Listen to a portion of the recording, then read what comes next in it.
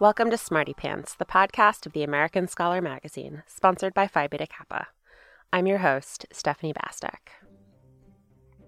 The drumbeat of people being unlawfully killed by police officers continues. Not even the mass protests of 2020 could push Congress to enact federal legislation banning chokeholds or no-knock warrants. But why does reform remain so difficult? Joanna Schwartz, a law professor at the University of California, Los Angeles, has devoted more than 2 decades to analyzing how our legal system protects the police at every level, from the Supreme Court to municipal governments. Her new book, Shielded: How the Police Became Untouchable, details the dozens of ways in which civil rights plaintiffs, no matter their tax bracket, race, or zip code, can be thwarted, from the difficulties of acquiring a lawyer to the controversial doctrine of qualified immunity, all designed to protect police officers from personal liability and governments from paying up. Joanna Schwartz joins us from Los Angeles to talk about how the system got so twisted. Thanks for talking to me, Joanna. Thank you so much for having me on. How did you first clue into the difficulties of holding police accountable and figure out that you really wanted to write a whole book about it? Well, I first came face to face with some of these difficulties as a civil rights lawyer in the early 2000s when I was bringing cases against law enforcement officers and law enforcement agencies. I really spent a lot of time thinking as a lawyer about what impact these cases were really having. They were extremely important to our clients, and they were important to me. I went into civil rights litigation with the goal of making a difference. And yet I saw people being egregiously violated again and again, and felt like the system really wasn't responding to these cases in the way that I wished they would. So when I became a law professor, my focus really was on many of the questions that I started posing to myself as a practicing lawyer about what barriers there are to relief in these cases and whether those barriers actually are merited, whether the Supreme Court's justifications for all of the various kinds of protections that they've created really should be there. So that's where I started doing my own research, really taking the Supreme Court at its word about what the court thought lawsuits should do, and then testing to see whether they actually accomplished those goals. And one empirical project led to another empirical project, and next thing you know, it was 15 years worth of research about these questions. And then when George Floyd was murdered in May 2020, a lot of these ideas that had been of interest to me and a small circle of other academics and civil rights lawyers, of course, became something that people were talking about that had taken over the national conversation. Yeah, I mean, all the cases that you describe in the book are really egregious. And every time a new chapter started and a new case came, I was like, oh, God, this is going to be hard. And I think the really heartbreaking thing, too, is I haven't heard of any of these people, and I have heard, of course, of George Floyd's murder, Breonna Taylor, all the ones that make the news, which are also frustrating and difficult and infuriating. But in those cases, a lot of the time people do see at least some form of justice, like whether you really think it's justice is up for debate, but they get something. Whereas a lot of the people in these cases that you talk about don't. Like, what's the difference? Right. My goal in this book was to try to tell some of these stories and to make the barriers to relief come to light with stories of real people and people whose stories haven't been heard before. When George Floyd was murdered, there was a national and international outcry. People were watching that video hundreds of times and taking to the streets to protest, and legislators were taking action.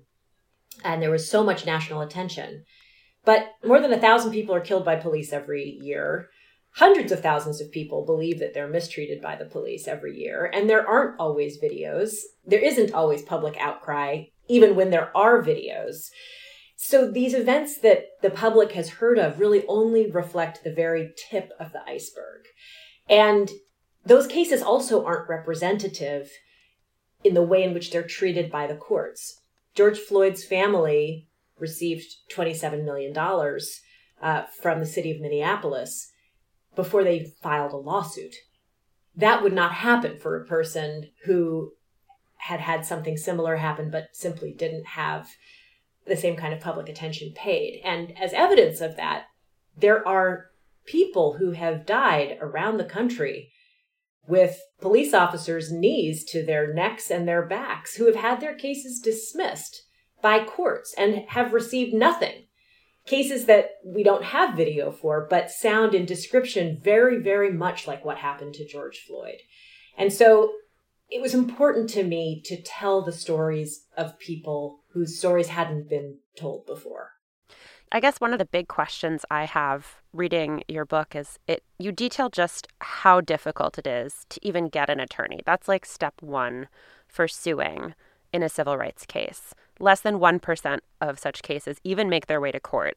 And then the ones that do get to court have to be likable. A judge has to find them sympathetic. There's all these other hurdles, hurdle after hurdle.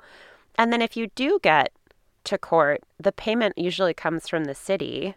A lot of the cities that have paid out, even in those famous cases, continue to have issues with holding the police accountable, with police brutality.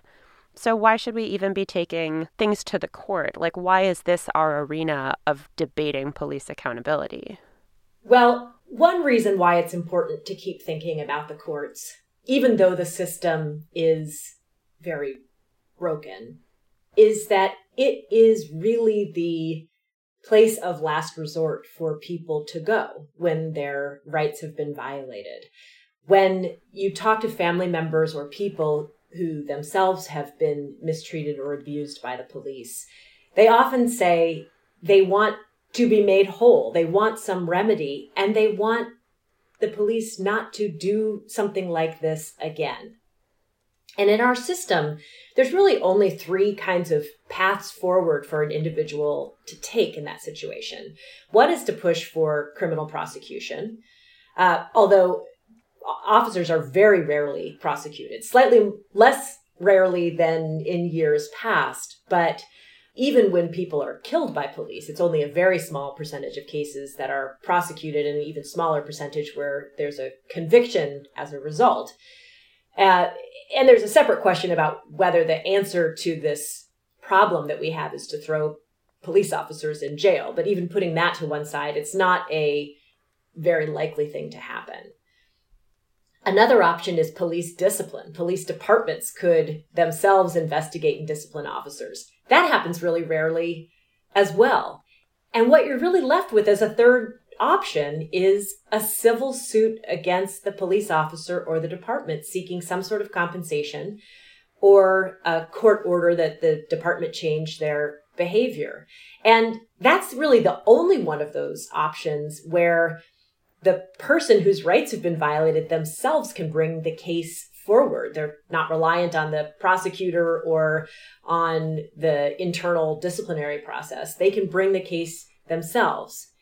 Now, there's also another realm of advocacy moving forward, which is protest, legislative advocacy, all sorts of rethinking moving forward about what we authorize the police to do and what kind of training they should receive, and all of these questions that are also very important. But if you're thinking about a person whose rights have been violated and what they can do, a civil lawsuit is really one of their best and only avenues. And I think it's really important to get that system working as well as it can. Yeah, I mean, I think the story of how people even won the opportunity to bring their cases to federal court is a really interesting one, and sort of reveals some pretty dark parallels within American history. So can you talk a little bit about why it is that these cases are brought to the Supreme Court, sometimes just federal court, and not, state or city courts? Absolutely. So the right to sue government officials, including police officers, for violations of the United States Constitution is a right that comes from a statute that actually was enacted in the Reconstruction following the Civil War. It was referred to as the Ku Klux Klan Act of 1871, or the Civil Rights Act of 1871. And it was passed because there were white supremacist groups, including the Ku Klux Klan, that were going around raping and killing and terrifying Black people in the South, particularly. And law enforcement officers were either participating in the violence or standing idly by and doing nothing to stop it. And at that time, state courts were a really hostile place to go to vindicate your rights. As a Black person, many states didn't even allow Black people to testify. So the idea that you could go to a local court and try to bring a case against a police officer from that same jurisdiction, it was a hopeless enterprise. And so Congress created this right to sue in federal court because the idea was that federal courts were going to be more protective of these constitutional rights than state courts would. Interestingly, very quickly after that right was created, it essentially went dormant because the Supreme Court interpreted a series of laws that were passed during the Reconstruction, as well as the 14th Amendment to the Constitution, in these ways that made it basically impossible to bring these kinds of cases.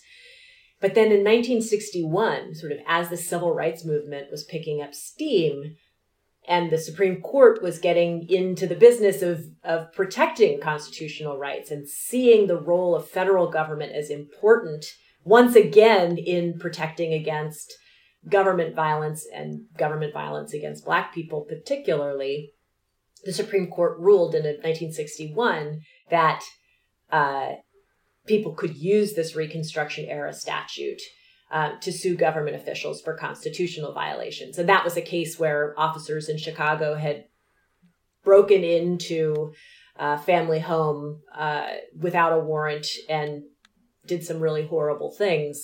And the Supreme Court said, yes, this is the kind of case that you can bring under Section 1983. And again, at the time, the very lawyer who brought that case, Monroe versus Pape, was saying many of the same things that Congress in 1871 was saying, that you couldn't bring this kind of case in state court. You weren't going to get relief in state court. We need federal court.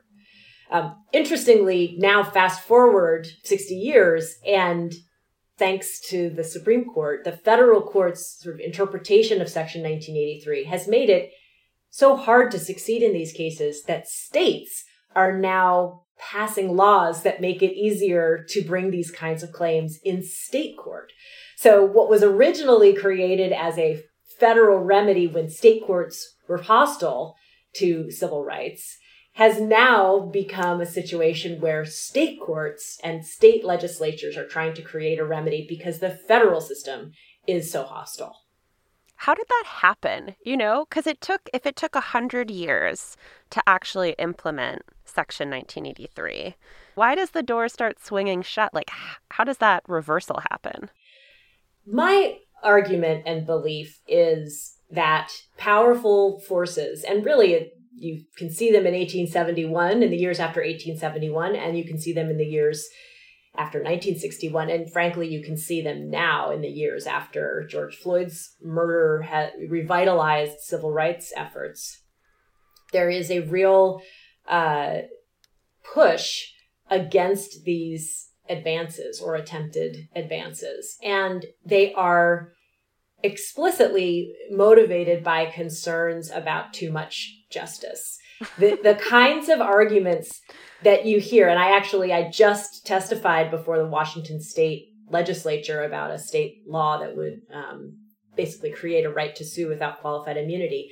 And you hear the same kinds of arguments that were raised in the 60s and were raised, in the late 19th century about frivolous lawsuits flooding the courts, about officers being bankrupted by lawsuits, about local governments being bankrupted by lawsuits, causing officers to be too concerned about being sued to actually do their job vigorously, or people just deciding not to become police officers at all. And these are arguments that have been made for well over 100 years in various forms. There is no evidence to support these claims. And that's what I have spent a lot of my time as an academic trying to research, and have found that there really is no basis for these claims, but they are so powerful. And I think they're powerful because they're scary. the idea that no one would agree to become a police officer and we would essentially, be in, an anarchy, is a very scary thing for a legislature to consider, for a court to consider.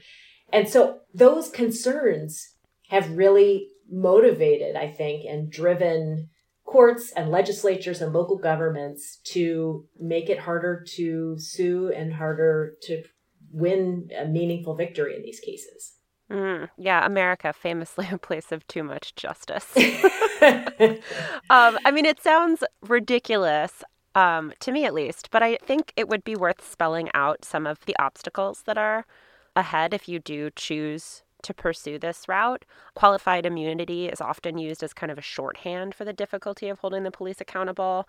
Maybe you could define what qualified immunity is, but then also talk about what else is there, because there is a lot standing in your way.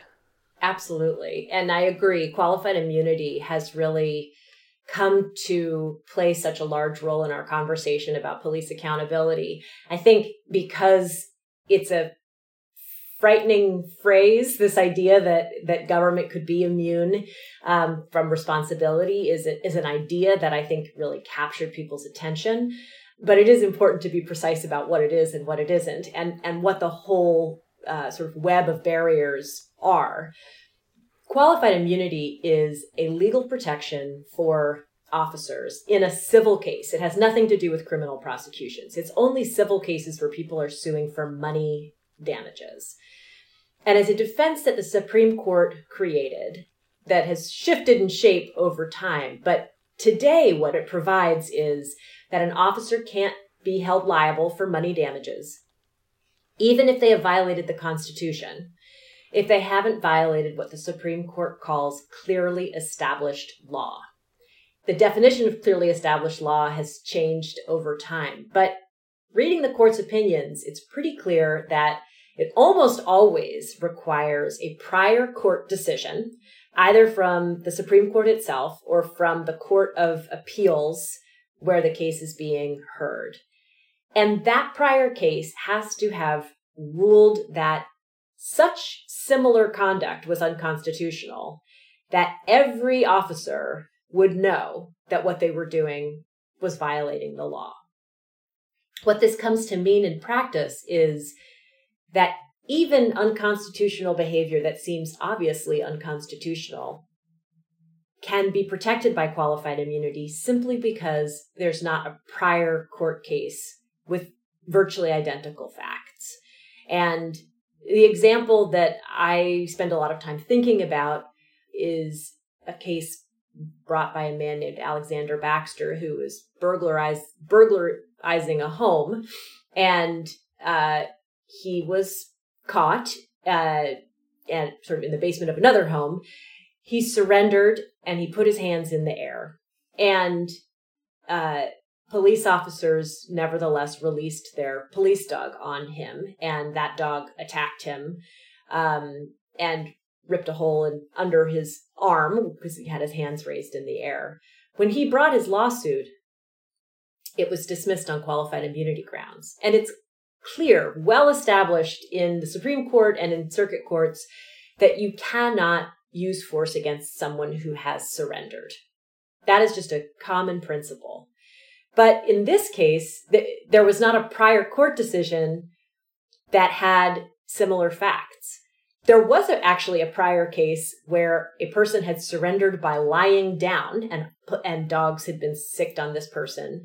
And in that case, the court had said it was clearly established and denied qualified immunity.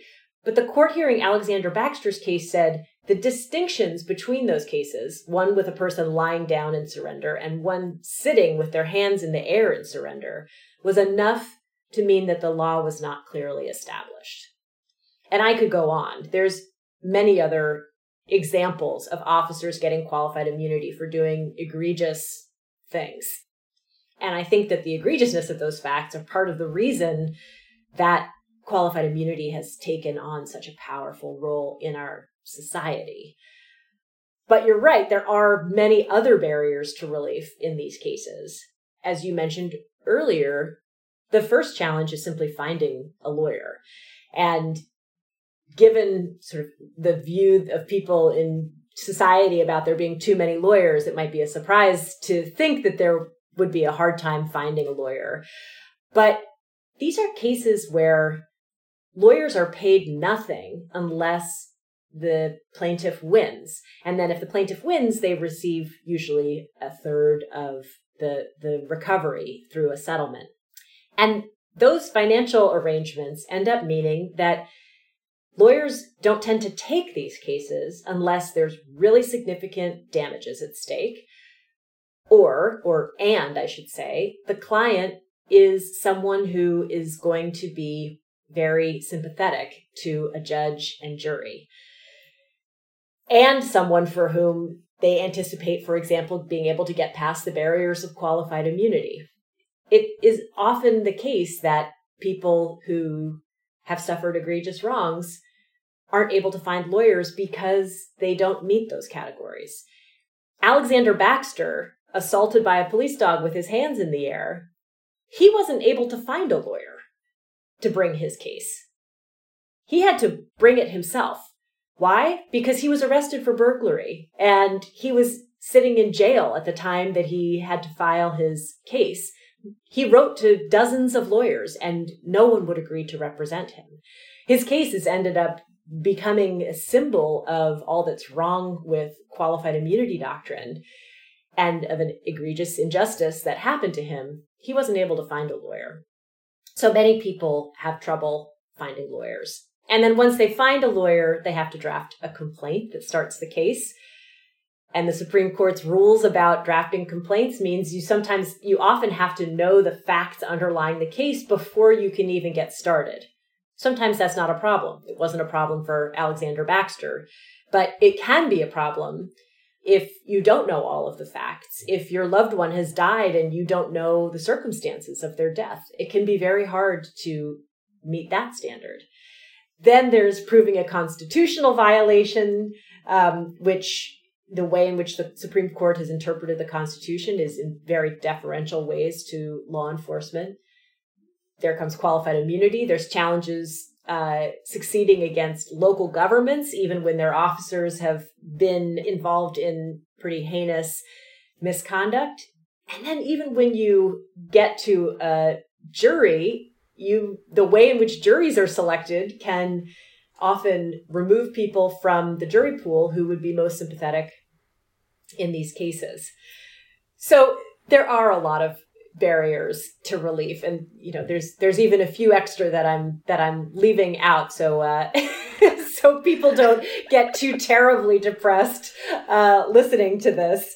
But there are a lot of barriers to relief in these cases. There are so many, and it just seems so hopeless in some ways, and just so like we've strayed so far. But it all is not lost. And although Monroe v. Pape occurred in like the brief blip of the Warren Court, some have said that we're in a similar moment today, not necessarily with the Supreme Court, clearly not, but societally with these other sort of extra legal pressures on the government to make changes.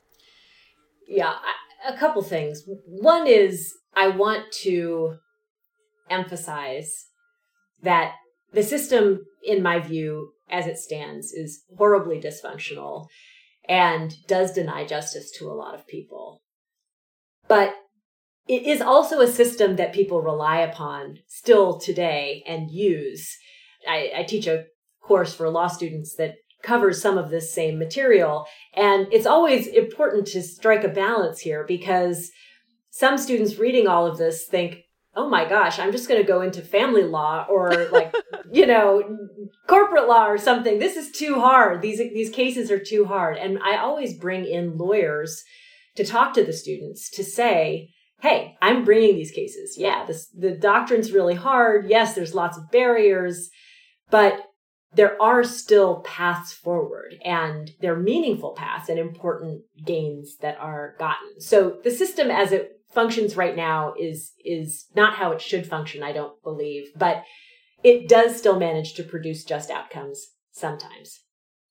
With all that said, the Supreme Court particularly, and the federal system more generally, has had so many restrictions in recent years that there is more attention that's being put on state level reforms. And there's some really exciting things happening in various states around the country. Reforms to doctrines like qualified immunity, but also other protections, other bright line rules that are being implemented to prevent, for example, police shooting into cars or using chokeholds or no-knock warrants. And there are even cities that are considering limiting the kind of authority that police have to stop people for simple traffic violations, for example. There's a lot of really creative, interesting work that's being done, particularly in the states and local governments. The dangers of relying on the states is that not every state is going to be interested in these kinds of reforms, and you may end up having essentially constitutional rights protected in some parts of the country and not others, which is certainly not what the 1871 Congress had in mind when it first passed in 1983. I mean, you make very clear in the book that there's no silver bullet for holding the police accountable in this way for civil rights violations, for brutality. What do you think it'll take? Well, I had thought that the murder of George Floyd in May 2020 might actually lead to some lasting reforms. And it has led. There have been important reforms that have been enacted and advancements that have been made. But I do think that it is those kinds of horrifying and tragic moments that sometimes are what's necessary to capture people's attention and to get some sort of movement forward. I would much prefer those events never to occur. But I do think that they are important inflection points, and they have been throughout history. When Rodney King was assaulted, that ended up leading to laws that allowed the Department of Justice to start investigating police departments. And, obviously other riots and rebellions have had similar impacts, long-lasting impacts. But one thing that I've seen in the years since George Floyd's murder, as some of these bills and efforts have been making their way through the court, is that our society and our conversation so quickly returns back to old talking points and concerns about too much justice and concerns about frivolous lawsuits. And I guess part of my naive, perhaps, hope has been if we could actually get some of this information out and available, and people could actually understand how the system worked, that the wind behind the sails of these sort of overblown arguments could die down, and we could actually, in a moment of shared understanding of how the system works, agree about how we can fix it. I don't know if that will happen, but I think that's what needs to happen. I think we need to get past the politicking and past overblown claims and probably past, 280 character broadsides back and forth and really come to a shared understanding of what this system is.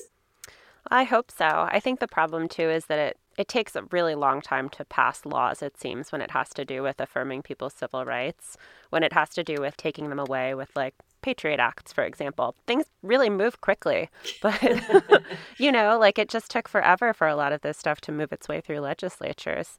It's true. And one of the very best bills, in fact, what I would consider the gold standard in state efforts, was enacted in Colorado, and it was enacted in June 2020. So essentially, this was a bill that had been introduced by Leslie Herod, who's a state representative there, and it had gone down in flames in the earlier months of 2020. And then following the murder of George Floyd, they took the bill off the shelf and reintroduced it, and it was passed within a month. And there is some sense in which moving quickly in these moments where there is attention captured on these issues is really important. And the bills that have been introduced subsequently have not had the same kind of success. And I do wonder whether that's a point about timing and about acting in crisis. And there was a feeling after George Floyd's murder that something needed to be done, that everyone needed to do something. And that kind of urgency, unfortunately, has really gone away. We have links in the show notes to Joanna Schwartz's new book, Shielded: How the Police Became Untouchable. There is a lot of data and a lot of writing out there about the various ways in which the police slip from the clutches of justice. I've linked to some of that, but there would be no way to link to it all unless I also wrote a book. We'll be back next week. Till then, take care and stay sharp.